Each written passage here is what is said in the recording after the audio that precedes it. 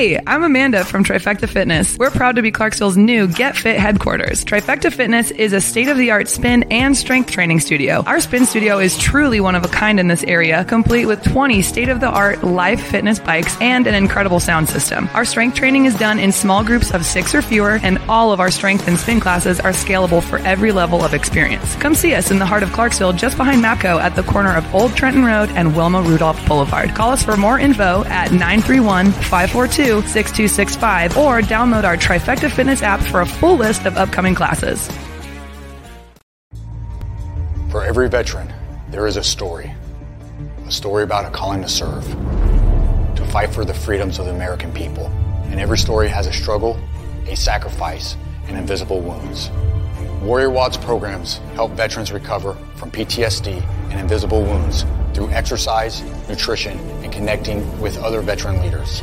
It is estimated that 22 veterans die each day by suicide, and another 30 veterans die each day by substance abuse. These are preventable deaths. Warrior Watt is committed to fighting PTSD through fitness, nutrition, and community.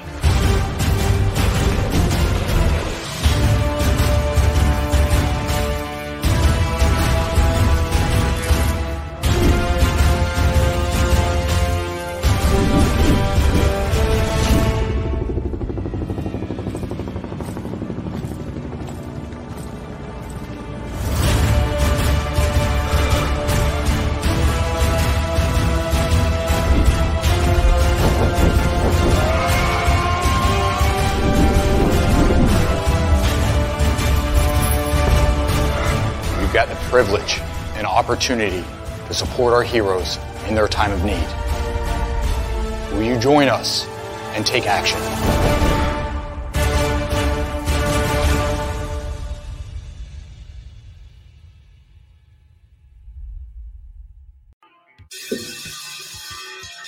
All right. Welcome back. MisFitNation. We are a show founded by a veteran and hosted by 2 veterans and a military spouse. Our mission is to get people to tell their story to the world. If you're an author, share your tips with MisFitNation. If you're a musician or actor, our audience needs to know how they too can get into the business. Coaches, we love our coaches. Come on and share some of your tips with the MisFitNation to help them become better versions of themselves. If you're a corporate leader or an entrepreneur, come on and share how you did it and how hard you have fought for success. If you're a veteran, first responder, or Gold Star family, we would love to have you come on and just share your story with the MisFitNation. We always have time for you. If you're feeling down, alone, or starting to see the darkness, stop. Think about those who are around you. You are not alone. You will be missed. If you feel like your problems will be a burden to those in your inner circle or are embarrassed, dial 988. If you are a veteran, take option 1. We need you to keep pushing forward. Don't make a permanent solution to a temporary problem. If you're a new listener, welcome to the MisFitNation. Be sure to subscribe to our show on your favorite podcast apps and also on our YouTube channel at _MisFitNation. Subscribe and click the bell to keep you up to date with our latest episodes and all of our news. You can also find us on Heroes Media Group and About Face Radio. Now, let's get to the show.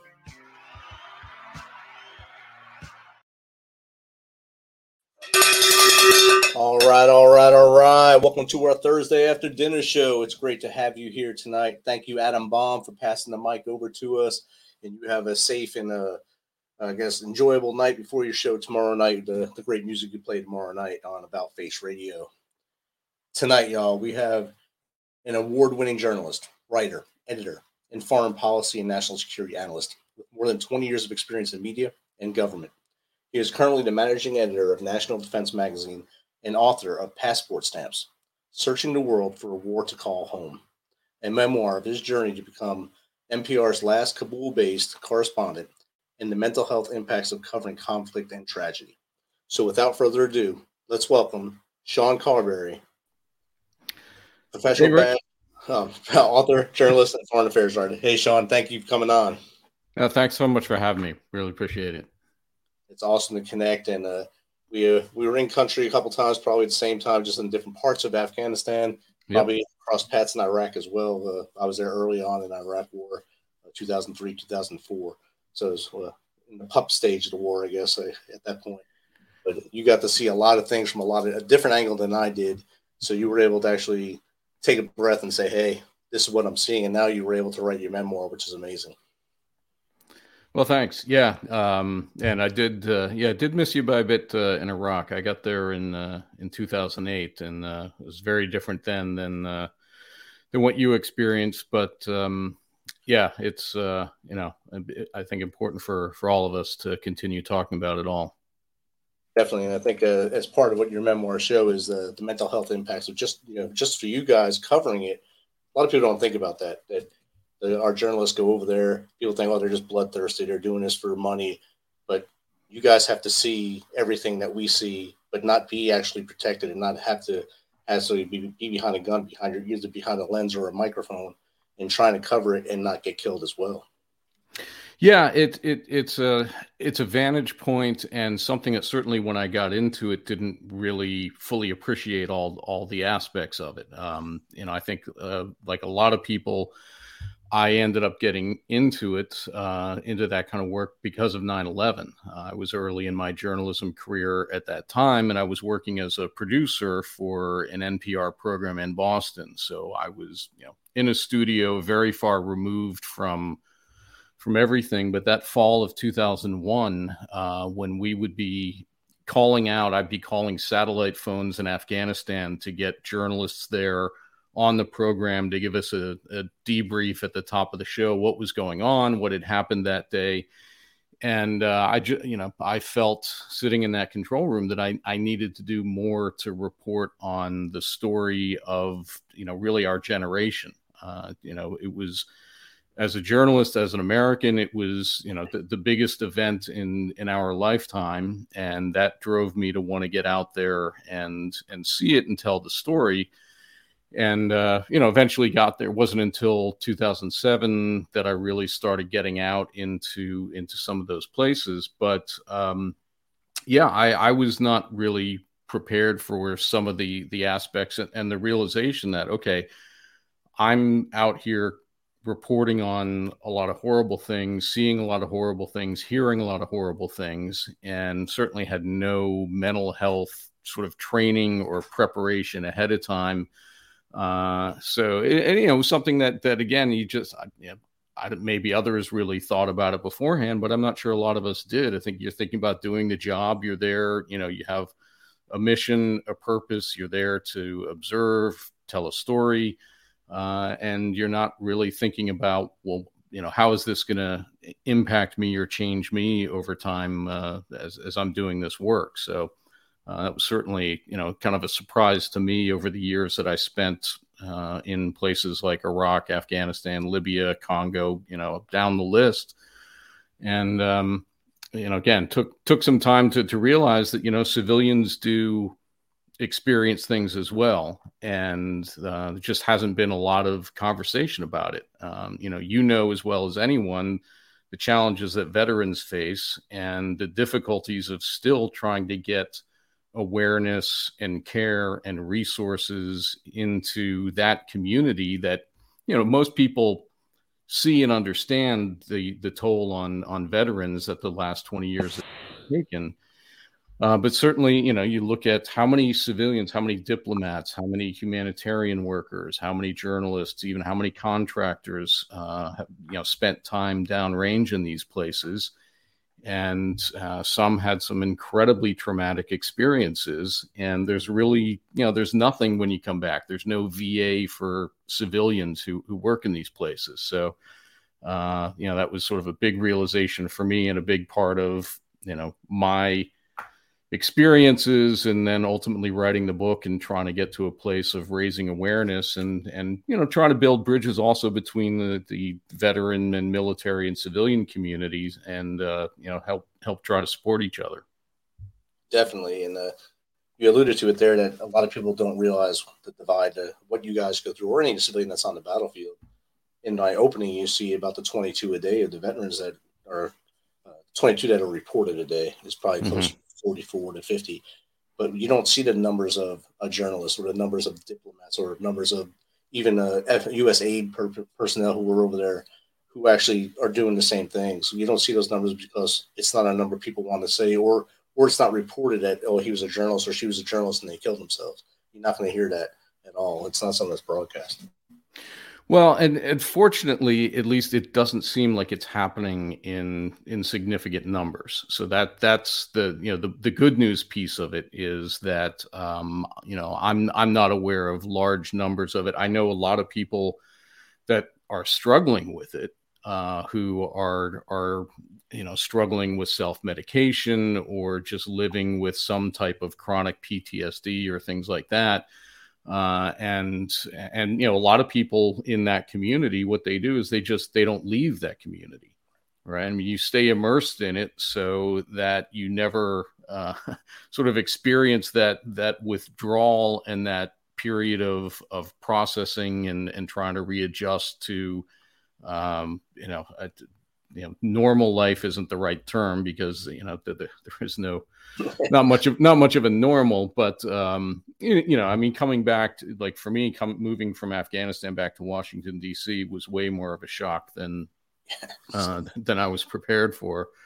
But yeah, to your point, I mean, I think that's why it's been a challenge to raise awareness for the civilians, because there aren't those statistics. It isn't as visible. It hasn't reached sort of a crisis level that people have no choice but to pay attention to it. But I look at it as more of a simmering problem, and that there are a lot of people out there that are dealing with things, are struggling to process a lot of things that they saw and heard and experienced. And like I say, the civilian world, it's just tough to get attention to it. And, it's up to individual organizations to do things about it, news organizations, State Department, what have you. And I just don't think we've reached a tipping point of awareness and effort around it yet. Definitely. And while you were there 12 to 14, and Sergeant Major Griffin was killed in a suicide bombing attack as they did a patrol. Flo Griffin got the Medal of Honor for this incident, but there was 3 military and 1 civilian who were killed in that incident. The 3 military got a lot of news, and the U.S. aid worker, diplomat, did not get a lot of news, but he was also killed doing a job that was much needed in that area. So that's another angle of the two that we don't see a lot of that, because it's more of we want to see what numbers of soldiers died, or not to see, or civilians on the battlefield, not any of you guys. Yeah, and to that point, I mean, certainly there are a lot of people that were under the broad term of contractor who were killed and injured over there. And look, as a journalist, I reported on military casualties, killed and wounded when I was over there, and we didn't even often get the information sometimes about contractors. When we would get the information from, NATO or the U.S. command there, they would only report sometimes the military. So, and then of course the other part, the Afghan civilians who were working with U.S. forces, we generally didn't hear about them. There was one pretty high profile incident in 2013 when I was there. There was a young foreign service officer who was working at the embassy in Kabul, and she was on it was a mission. I'm trying to remember which, it might've been Uruzgan. I'm trying to remember. It was down, towards southeast. And she was with, I think, a provincial reconstruction team or Army Civil Affairs, and they were on a humanitarian mission, I think, delivering some books to a school or something like that. And basically, there was a car bomb attack, and she was killed. And that was, that was incredibly rare, fortunately, in Afghanistan. I mean, there were very few State Department personnel killed, but that was one of those moments that did kind of put it on the radar screen that, hey, there are a lot of people out there that are risking their lives for this mission. And that, that also had a pretty big effect on the civilian community there, really reflecting on, okay, what is the mission? What's going on here? Was that a necessary operation that they were on? And raised a lot of difficult questions. And again, that was one that she was a very committed public servant, very bright young person, great future ahead of her, and really believed in what she was doing, and unfortunately, paid the ultimate price. Exactly, and like you said, we hardly ever heard of it. And even the day I was wounded, it was a contractor wounded not 50 meters from me. He got shrapnel on his neck. My medic actually helped him, but you never seen that stat. You seen just me or the other soldiers that were hit that day. So those are the numbers that would get sent up. So I'm sure all the things you've seen in the nearly 2 decades of covering as a war correspondent, when did you start to notice some changes in your mind that maybe I need to start writing things down to maybe get this stuff out and maybe talk about it? Yeah, it was something that I was sort of observing the impacts as I was going. It really, after, it's probably in my second time, so I spent about 5 years based in DC, and I would do short trips into places. So I'd do an embed for, a few weeks or something like that, and then come back. And so in 2009, it was October 2009, I was doing an embed in Host Province and Paktia. And there wasn't any, hardcore action that went on, but pretty much every base where I was during that embed, there was incoming at some point. And so, there was a boom and a run to the bunkers. And that was, I remember on that trip, that started to kind of pierce the bubble, because there was I think a phenomenon a lot of journalists had in embeds, that you felt kind of protected and safe and in a bubble. You're surrounded by the best forces in the world, and there is this kind of sense that they're going to protect you, and you're riding around in this giant MRAP and things like that. So I think it was easy sometimes to get a little complacent. And that embed, there was one time I was at Salerno in Host, and I was sitting at the Afghan-run bazaar on the base. And so there were a couple of U.S. soldiers and I were sipping tea with some of the Afghans. Just all of a sudden there was a whistling sound and a boom, and we looked over, and it was about 50, 75 yards away. And so after we ran to the bunkers and came out and looked at what happened, an incoming rocket hit a tree and detonated above a tent that had 7 soldiers sitting inside of it. And so it sprayed shrapnel all over the tent. And I actually write about that in my book. I sort of describe it as that scene in Pulp Fiction when the kid comes running out of the bathroom and unloads his pistol at Jules and Vince, and doesn't hit them, right? And you see the bullet holes in the wall behind him, and they just kind of look, and it's like, how did we not get hit? That was kind of what happened in that tent. There was shrapnel damage all over the tent. Computer monitors were shattered, lights were shattered. You could see, holes in the floor. One of the 7 people in there got a small piece of shrapnel in the leg and walked off to get it treated. But if that tree hadn't been there, in all likelihood, the rocket would have landed in or near the tent and done catastrophic damage. And so that moment really kind of galvanized to me just the nature of it, the sort of game of inches, the luck that happens, and that any moment, if you're in theater, doesn't matter if you're on a big base or out on a patrol, there is the potential for something to happen at any time. And so your mindset is geared that way at that point. And so you realize, your idol is dialed up. You're always thinking about, the potential. And so when I came home from that embed, I definitely spent a little more time kind of processing that. And, each time I went down range and then eventually moved there, I realized that, I was in that high threat mindset. And then, the other side of that was I was constantly reporting on horrible things.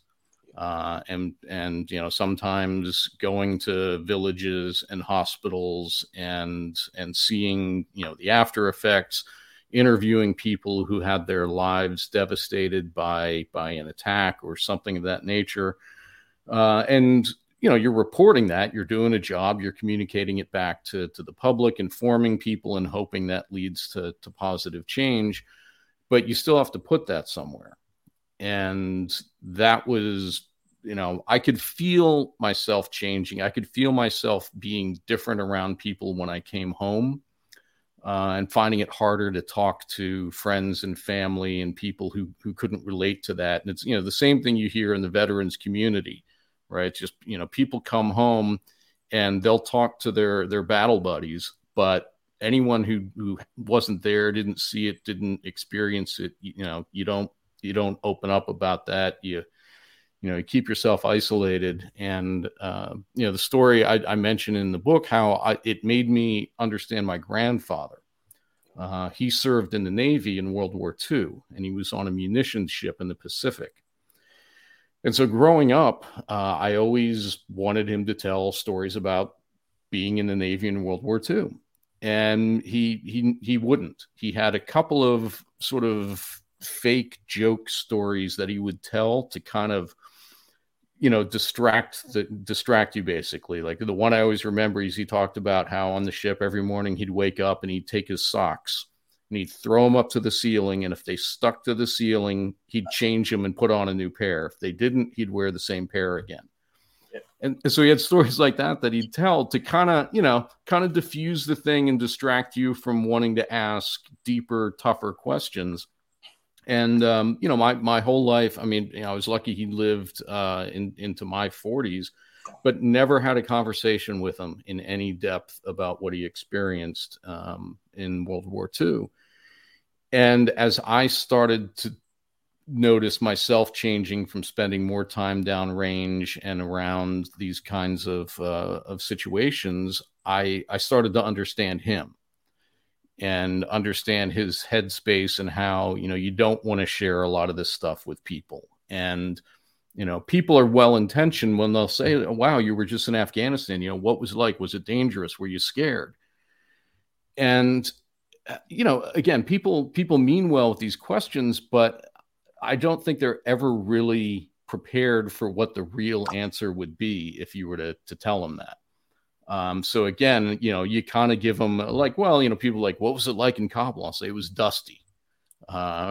Something kind of lighthearted to give an answer and then hopefully not, get a follow-up question. And so that, this thing when I, really started after I got back, so the end of 2014, I got back and I just had a lot of time to process stuff. And, it took me years to really understand how everything affected me, just where I was in terms of headspace and how I related to other people and how I related to the world. And, ended up getting into, I did all the typical bad life choices, gambling, got into a relationship with the wrong person, all that stuff. Meanwhile, so I'm showing up to work. I look on the surface functional, professional, for a while I worked for the Department of Defense Inspector General's office. So I had, a high level, important government job and seemed like I was showing up every day, but when I wasn't in the office, my head was not in good places. And, got to a point where it was getting really dark. And so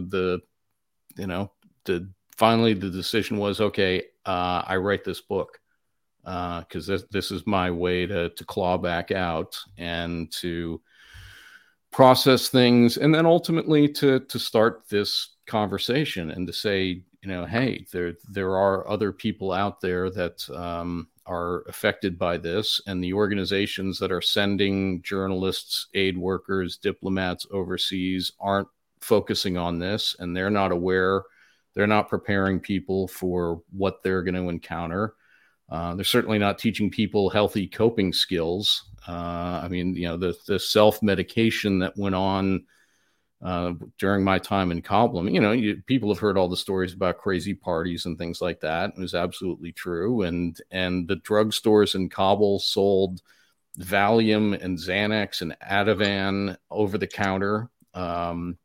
So, we did what we needed to do to get through the day and to, go to sleep after a long day of covering some horrible piece of news. But, that's no way to function long term.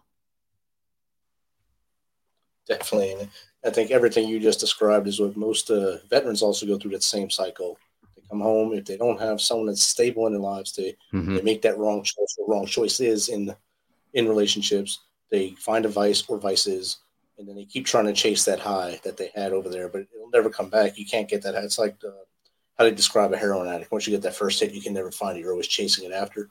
The adrenaline rush from combat is a lot harder to receive doing anything else that's safe or not as hostile, I guess. So they can continuously chasing that. And I think it's the same thing. You went through that same roller coaster, and you're still on the roller coaster now, just that you're doing a lot better with it. Yeah. I think that's absolutely right. I don't think, I don't think you ever really get off it once you've gotten on it. You just, you learn how to ride it better. It's a continuing work. I mean, the arc of my book, it's it's a memoir. So it starts my initial getting into doing overseas reporting and getting in over my head. And I write very candidly about being, a bit of an idiot at times and, not really appreciating some of the danger, not really appreciating some of the local customs and nuances and things like that I had to deal with. Grew over time, became, wiser and more respectful of the job, of the people that I was dealing with. And then, the coming back and sort of the long, slow unraveling. And then, I, make no, there's no Hollywood ending yet. There's no perfect, everything's fine, life's great kind of thing. It's okay. Got through the worst of it. Sharing the story, which is the next step of trying to get it out there, empower other people to, raise their hand and say, hey, you know what? I actually experienced a lot of that too. And I could actually use someone to talk to or some help. So, it's one of those things. You got to get the story out there and start making it a normal thing for people to talk about it. The usual things, take away the stigma, right? That's, one of the big things is it's okay to ask for help. It's okay to say that you're not having a good day. So that's where sort of things are now, is really, trying to raise that awareness, have that conversation, and then look at what's out there in terms of current resources and what can we potentially do to put more resources at this and build more awareness. One of the things I'm doing, 'cause obviously as a journalist, my book is journalism focused. I mean, it's telling the story of my journalism experiences downrange. So I'm speaking to journalism students and journalism schools, and again, trying to raise awareness on the front end for people, saying, hey, if you're going to go down this road, this is an important thing, and we need people willing to go to these places and cover these stories. But here's some of what you're going to be in for.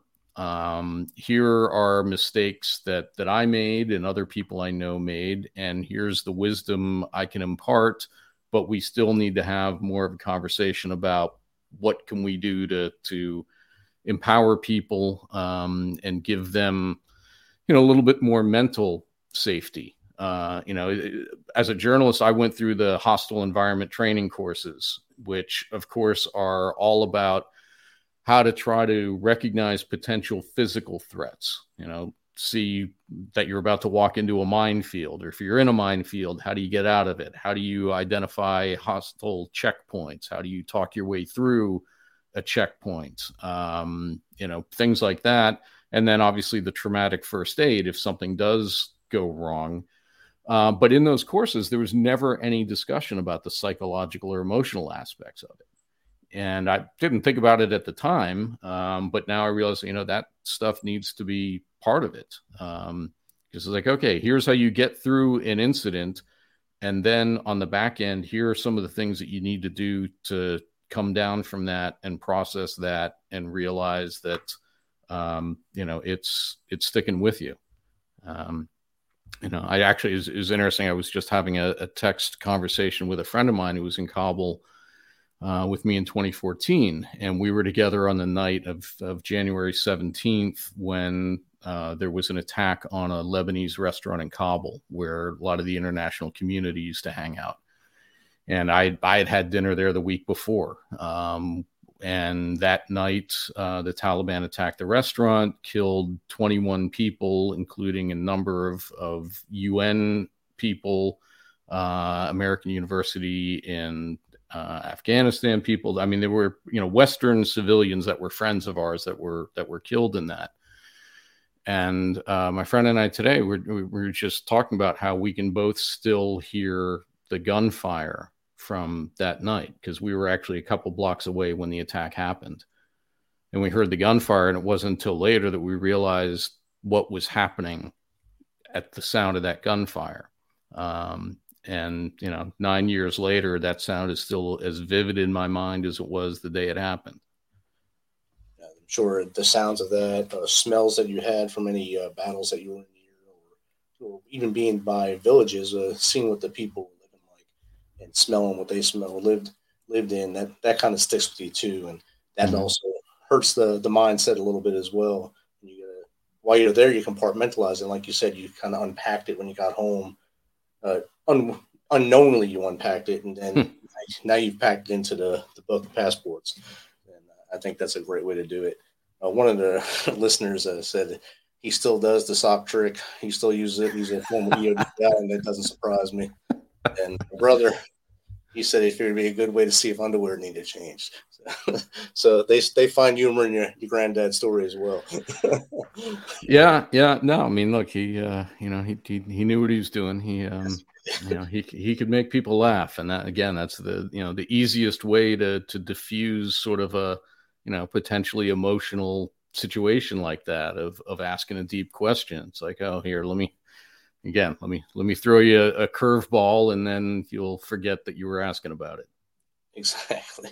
When you were talking about the things that you went through as a journalist, I thought back to a movie that came out called The Hornet's Nest about No Slack and a couple other units that were in Afghanistan at the time, 2010-11 period. And it was written, the movie was based off of Carlos and Mike Betcher's time there together as war correspondents, father and son, out together. And in the show, you can see them both train, the dad especially. You've seen him train, now he's out there with his son, who wanted to see what dad did for a living and try to learn it. And now he's worried when they get separated. You can see him just like he crumbles. And that became his last time over, and his son carried the torch from there. Yeah. As I said, that's, sort of relates back to that conversation about being able to relate to other people. And how you end up kind of isolated. In fact, I don't know if you remember there was the program Proper Exit. It was a charity that ran a program for people who basically were evacuated out of Iraq and Afghanistan, and they would fly them back in and give them kind of a ceremony and allow them to sort of leave the country as the unit would have left under other circumstances. So there's one time in Kabul I was covering one of those. So there were 4 individuals. I'm trying to remember. I think it was a couple. I forget whether it was 2 or 3 Army and at least 1 Marine. But so they had all had injuries that they had to get evacuated out of Iraq and Afghanistan. And so they came back and they were talking to some troops in Kabul. And I just, remember one of them saying, he's like, I thought when I got home that the best way to handle things was to try to get as much distance from it as possible. and to not think about it, not talk to people, not stay in touch with people from his unit, all that. And he talked about how that was just the worst thing he could have possibly done, is to isolate himself and not at least stay in touch with people from his unit and all that. And again, he, fortunately figured it out and, was able to stick around. But that was, again, a big part of his message, was that notion of, stay connected, stay engaged, at least with that core group of people. And I think, again, in my experience, that was what was difficult, because when I get back, there were a few people in DC who I had known in Kabul. And so I had a little bit of a group. I use the term tribe a lot in the book. So, I had a few members of the tribe that were in DC that kind of helped me initially not feel, completely out of it and isolated. And so people that, I could talk to. And the thing that's interesting in reflecting on that is I realized, like, we actually never really talked about any of the serious stuff. We didn't talk about, like, that night and how did you feel and what did you think? And it was just knowing that, okay, we'd been in it together. So these are safe people to be around, and I can be myself. And if I do have a moment of a mild freak out or something like that, these people aren't going to judge me. I don't have to explain it. We all understand. But we still never really did deeply discuss, like, hey, how did you feel after that day when our friend got killed? I look back and I think, it is sort of an interesting thing that we did. We would drink together and joke and all that, and just sort of try to keep things light. But there were only one or two people that I ever really had those deep, holy crap discussions with. And again, I think that's just something that is necessary and important, to be able to feel that there is someone that you can talk to in those moments and just say, hey, remember that time when this thing happened? I'm thinking about that. Right. We had when I was in 2010-11 in Kandahar, I get there and I came from Korea and met my unit there. I was Campbell to Korea, Campbell to Afghanistan, Kandahar. So KKK. I get in the tent and there's a young staff sergeant limping. I was like, damn, Sergeant, what's wrong with you? Heard you hurt? Can't even walk straight? And he walked by and another young soldier said, hey, Sergeant, he only has one leg. I said, what? I said, he's still here. They said, no, he came back. In 2007, he lost his leg in the same region, stayed in the military. He was a staff sergeant at the time, Staff Sergeant Greg Robinson. And he came back to the very same area where he lost his leg to serve again. And he stayed. He just retired now as a master sergeant. So he stayed in for a long time to stay with his, like you said, the tribe and stay with that knowing stuff. And now he's going to be a deputy in Illinois. So it's weird. Everything you're saying is clicking. Yeah. Again, and that's why, to me, it was kind of important to write about this because, I think sometimes, there is a civil military divide, and, a lot of people in this country just don't understand and can't relate, can't possibly understand what service members have gone through and experienced. But there are a lot of civilians who do have, quite a bit of shared experience. And, it's not the same. I mean, we weren't, pulling triggers and dealing with, a lot of those aspects, but we're still in the same space, confronting a lot of the same questions about, what's going on here? Is this making a difference? Is this the right use of American, human beings and taxpayer money in these missions? And so I think it is important to kind of bridge those communities. And again, why I'm hoping to do, more speaking with veterans communities, say, hey, we do understand each other, and we can, build kind of a bigger tent and see how that, we can reinforce each other's needs and support and things like that. So, that was, again, to me, one of the important things about telling this story is that, civilians do go through a lot. And, with journalists, the other thing I realize is the incentives are much more against journalists trying to get help. Because if you think about it, it's an incredibly competitive business. So if you're a foreign correspondent, you're in, one of not a lot of slots doing that work. And so you want to stay in that field doing that work. So if you're in Ukraine right now reporting on the conflict, and you're starting to struggle, are you going to tap out and say, hey, I need a mental health break, send someone else in for a couple of weeks? Or are you going to go, no, I'm not going to do that because the big break in the story could happen in those 2 weeks, and I don't want my replacement to get the story. And oh, by the way, I don't want my bosses and my editors to say, oh, this person's having a hard time, we have to take him out of the field completely and, put him through a process before we let him go back. So, you sort of realize it's like, yeah, when you're in it, you're going to do everything you can to stay in it. And, you don't want to start confronting this stuff until you're out. So that's one of the things I'm looking at is how do I get friends and colleagues who are still in this, to do more about their mental health, while they're going along, and how do you create a situation where there isn't a stigma and that news organizations don't punish people for saying they need a mental health break, or say, well, now I'm worried about this person, I don't want to send them back in. It's a tough dynamic to look at. And how do you get people to really, prioritize themselves sometimes when those, competitive career juices are flowing and you're feeling like, again, like I've got to be here for this story. I mean, I saw it in Libya in particular during the civil war in 2011. I saw a number of journalists who were grinding themselves into the ground. I mean, they were just fried, but they didn't want to leave because what happens if Gaddafi gets captured while I'm on break in Cyprus? So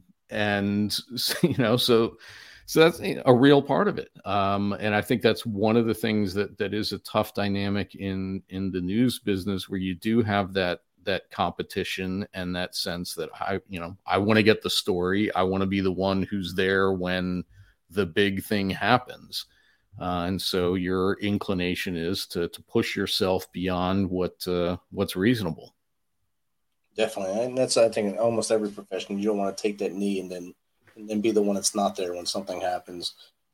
You can go from sports to military to journalism, anywhere, and you don't want to be that guy or gal who said, I'm raising my hand, I'm going to take a break, and then miss out on this big deal.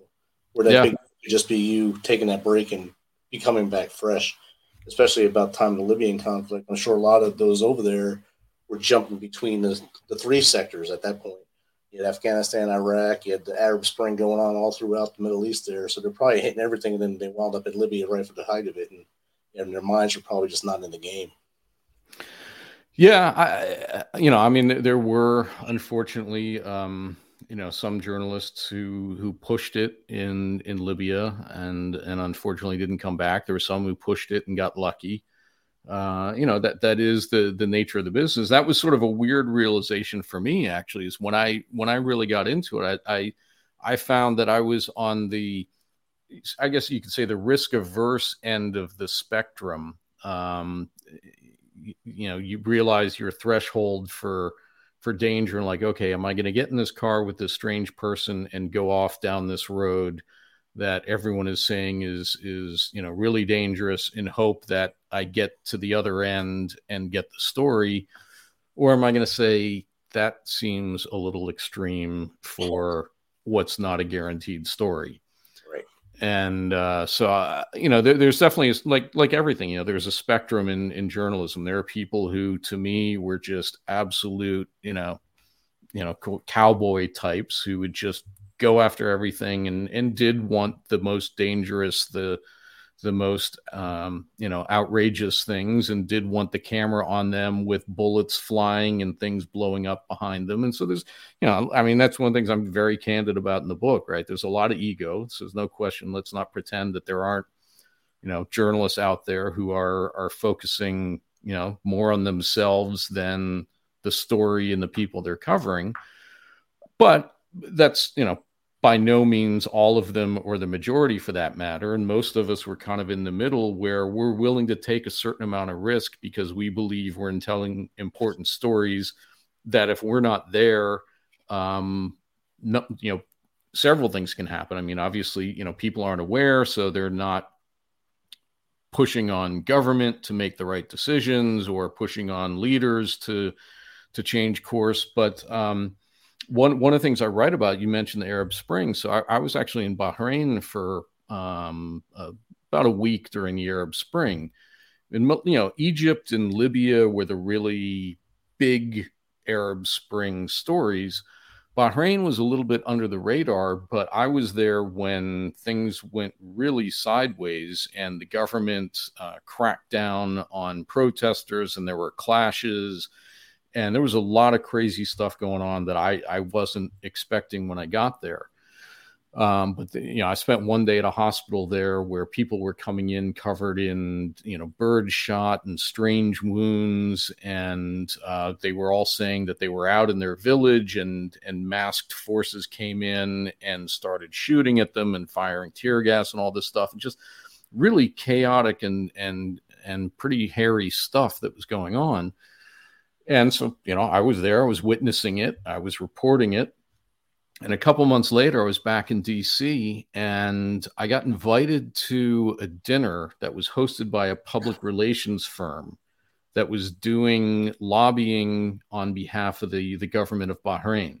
Wow. So they had brought in, I think it's like 5 members of Bahrain's parliament. And so it was them and 2 other journalists and myself. And so we're in this nice club in DC, and these people are talking about it. And one of the members of parliament was talking about how crazy it was in Bahrain. He said, you can't understand what it was like. There were protesters running around with guns. These people were armed and supported by Iran. They were, all this stuff. I mean, just spinning this tale about these armed protesters and how they had taken over hospitals and were using them as operations centers where they were stashing weapons and planning protests and assaults against the government from these hospitals. And so I'm sitting listening to this guy. And at the end of the dinner, I go up to him and I said, it was interesting listening to you describing what was going on. Because I said, when I was in Bahrain, when all of this was happening, I didn't see any protesters with guns. I didn't see any hospitals that were turned into militarized operations centers. In fact, I saw the opposite. And the guy just froze.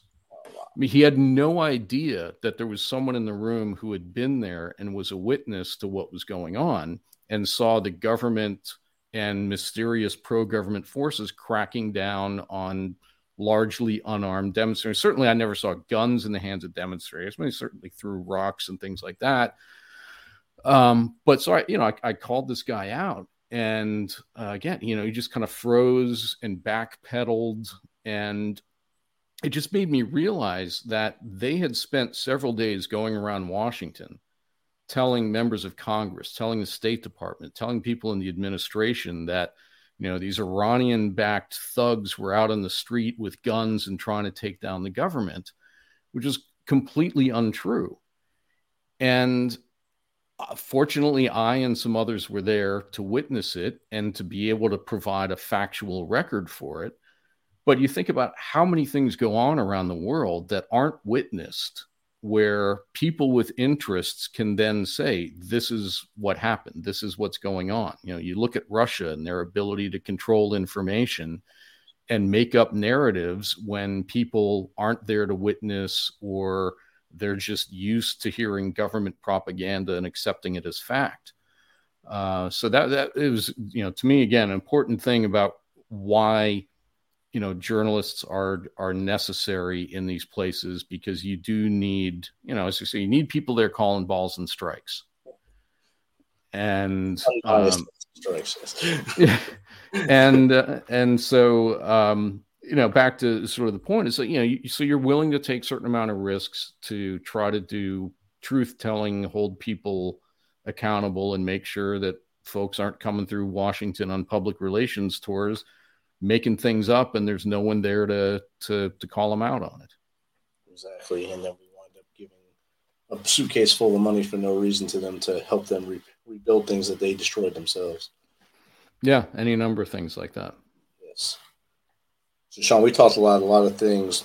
I want to put you on the spot here. You get to sit at an orientation of new journalists, aspiring journalists, and you get to tell them 3 tips of how to be a great journalist and what they're getting into if they want the international side of it. All right, 3, huh? Okay. So, all right. I mean, number 1 is something that I do say to people is learn how to write. I mean, it is the most important skill in journalism, and I've had to at times coach or mentor or edit people who hadn't learned writing well, and you lose a lot of time and effort with that when people should be able to focus on the substance. So basic rule number 1: get your writing skills down, nail them, and not have that be an issue. I think, number 2 is kind of a check yourself kind of thing. Like, ask yourself, like, why are you in this? What do you want to accomplish? What do you think the mission is? Because yes, it is exciting. And certainly, especially foreign reporting in, non-conflict zones, is a fantastic job. I mean, getting to run around different places and see things, it's an incredible experience. And even within it, like I had one of the most amazing moments of my life in the Congo, riding on top of a tank with Indian peacekeepers riding off into the jungle in the night with a glowing volcano in the distance. Wow. And it was just one of the most epic moments of just, this is so remote. It's so, no one else in the world has, had that experience at that moment, kind of thing. So, it is incredibly seductive, but if you're going into it as a public servant. You're doing it to inform people. You're doing it to ultimately help people on the ground. When you're walking through a village in Pakistan that's smoldering because it was attacked in a case of religious violence, you have an obligation to those people to tell their story, to capture their pain in a responsible way, to not, traumatize them by trying to, hype the story or anything like that. But you have a responsibility to these people to take in their pain, communicate it to the world, and make people aware of what's happened so that hopefully someone takes action so it doesn't happen again. That's the obligation of the craft. So if you're not, in it for those ultimately, altruistic reasons, that you're there to provide witness, to be there to hold people accountable, and that, yes, you can have fun and adventure and make the most of it, but you're a public servant first, so make sure you're in it for the right reason. And number 3, I would say, if you are thinking about especially the conflict route, understand again what you're getting into, and that even the best person at compartmentalizing can't keep it all out. And you've got to be prepared for the fact that you are going to see the absolute worst of what human beings do to each other, and it's going to be hard to process. And it will, for me, it changed my view of the world and people. And I'm still trying to be less cynical and pessimistic. But it's pretty hard when you see some of the awful things that people will do to other people. So again, be prepared for that, and think about how are you gonna process that? How are you gonna live with that going forward? And let's hope that your news organization or whoever you're working for is going to take some responsibility for that and provide some resources and make sure you're okay along the way. Outstanding. Great tips right there. And we started the conversation talking about passport stamps, searching the world for a war to call home by Sean Carberry, which came out just less than a month ago, August 15th. Tell the audience where they can get that book and maybe read up on it and send you questions. Yeah, so it's the usual online places. So it's Amazon, Barnes and Noble. My website for the book is passport-stamps.com. And so on that, there are links to a few different places you can buy it. It's not really in many stores. I do know there's a stack of autographed copies at the Twig in San Antonio, Texas, because I was there a couple weeks ago and did a book event. So signed some books. There's some there. There's some in the bookstore near me in DC. But available online. Regular hard book or paperback, but ebook as well. And eventually I'm going to lock myself in a closet and record the audio book. So that's coming eventually. It's just been hard to carve out the time to sit and do that. But and I also have a Substack website where I try to do weekly essays about what's going on in foreign policy, foreign affairs, and tie together some of my reporting experience. And so weave in some of my stories and places and talk about that. And that's passportstamps.net is the Substack. And I also have a lot of stuff. So when I wrote the book, the first draft was about 2.5 times the length of a book. So I had a lot of stuff that I had to cut out and go through a process of deciding, okay, I think this is a really cool little story, but is the reader really going to suffer if that's not in the final version? So lots of material that I've been gradually trickling out on the Substack site, so that some of the things that didn't make the final version are still there. So I'm able to at least use all the material that I sat down and wrote. Outstanding, Sean. This has been a great conversation. We're running low on time right now, Russia, but we are running low on our stream time. This has been awesome. Listeners, the website is going across the bottom right now, and it will be in the show notes when it gets published. And then when the audio comes out, it'll be about the end of November. This is going to be live on YouTube from now on. Again, Sean, thank you very much for coming on and agreeing to hang out with us for this hour here with us here in Tennessee and you up there in the nation's capital. This has been awesome. Thanks, Rich, and keep doing what you're doing. It's really important. Thank you. Have a good night. Good night. This message is from the U.S. Department of Veterans Affairs. Did you serve in the military? If so, you can obtain a free lifetime pass to more than 2,000 federal recreation sites. These sites are located across more than 400 million acres of public lands, including national parks, wildlife refuges, and forests. The lands host activities to fit any lifestyle: hiking, biking, fishing, camping, and much more. Gold Star families are also eligible for these free lifetime passes. Plus, they cover entrance fees for a driver and all passengers in a car, or up to 3 additional adults at sites that charge per person. Obtaining one is easy. Just go to the National Park Service website, nps.gov, or the National Park Service app.